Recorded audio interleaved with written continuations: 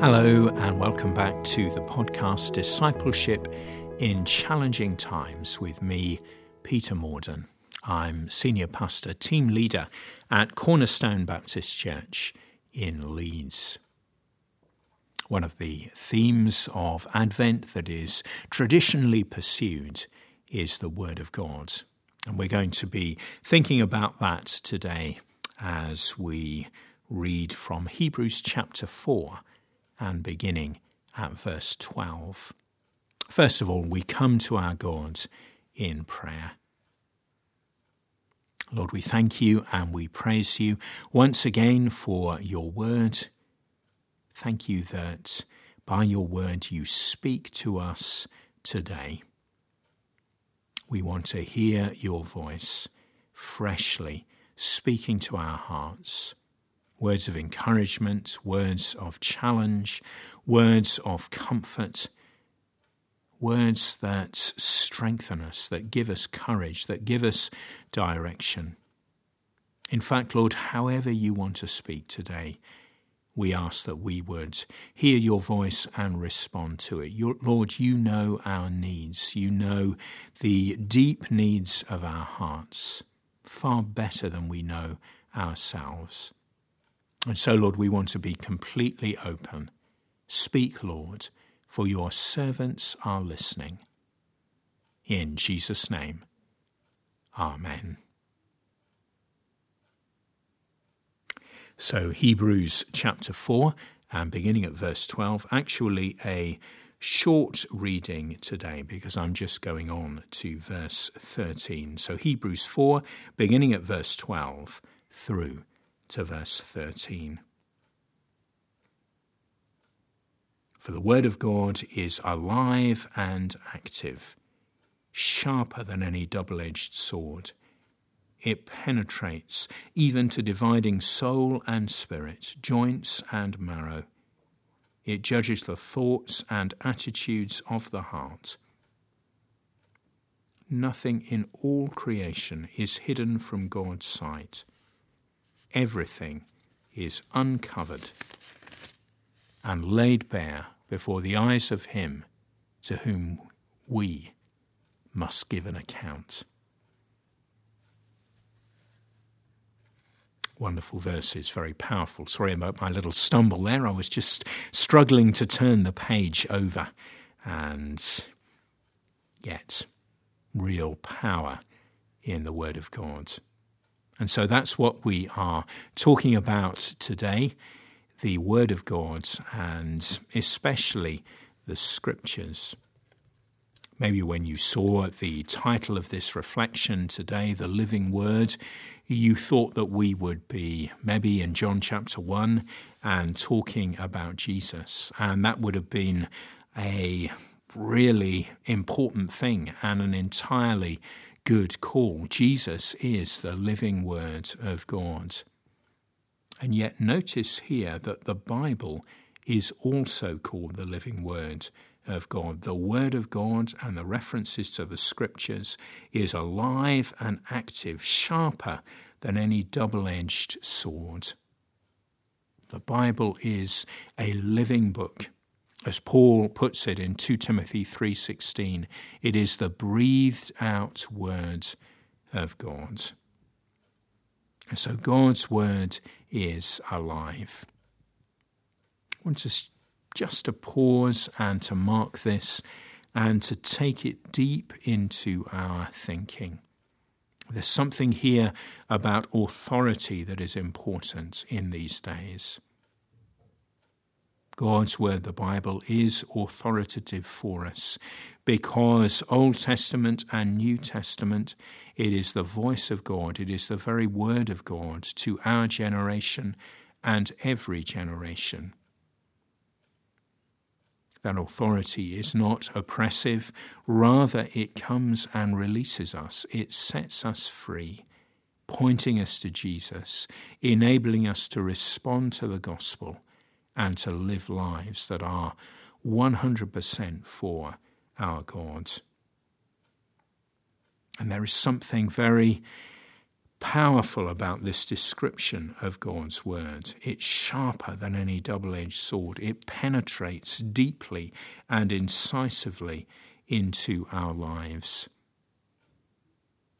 Rather than sitting over the word of God, we need to sit under it and allow it to speak to us, allow it to judge us, to challenge us, to encourage us, to show us the truth that is the world as God sees it and our lives as God sees them.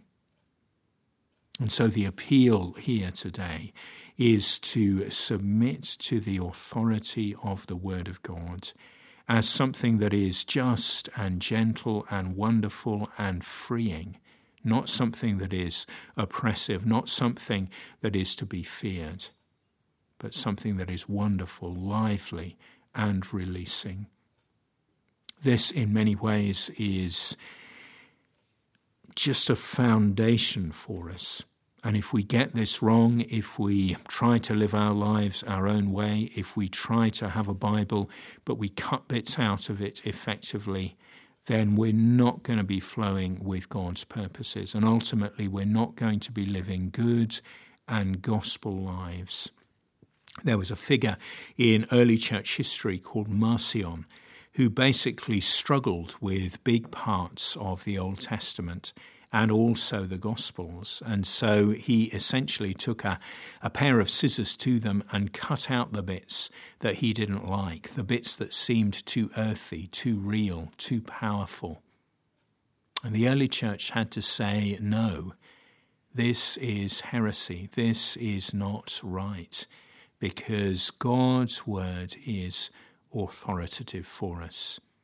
The bits that we understand and the bits that we don't.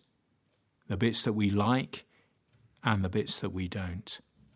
The Old Testament as well as the New Testament. The letters of Paul as well as the Gospels. Wherever it is, wherever we turn in the Scriptures, the Bible is authoritative for us. And so let's get to know it well and let's live under it. Maybe as a very practical, focused takeaway today, get to know the whole plot line of the Bible if you can. Been really encouraged recently by engaging with the Bible course and the Bible project. You can find it online. The Bible Society are part sponsoring it. And it just helps us to get a framework for Bible reading where we can see where the individual books and passages fit in.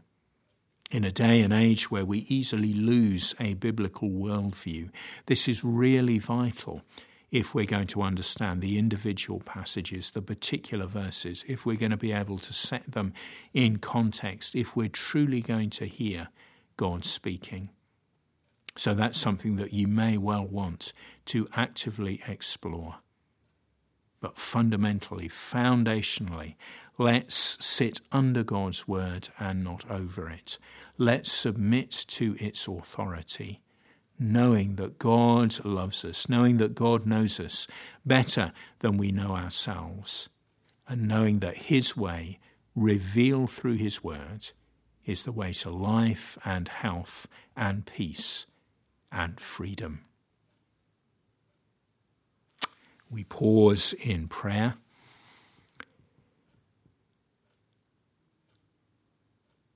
Lord, we thank you today for your word, and we thank you indeed that it is life and health and peace to us, not something which cramps our style or spoils our fun, but something that just shows us the world as it really is, that shows us our own hearts as they really are, that shows us heavenly realities, that reveals the gospel and encourages us to live in your world, your way.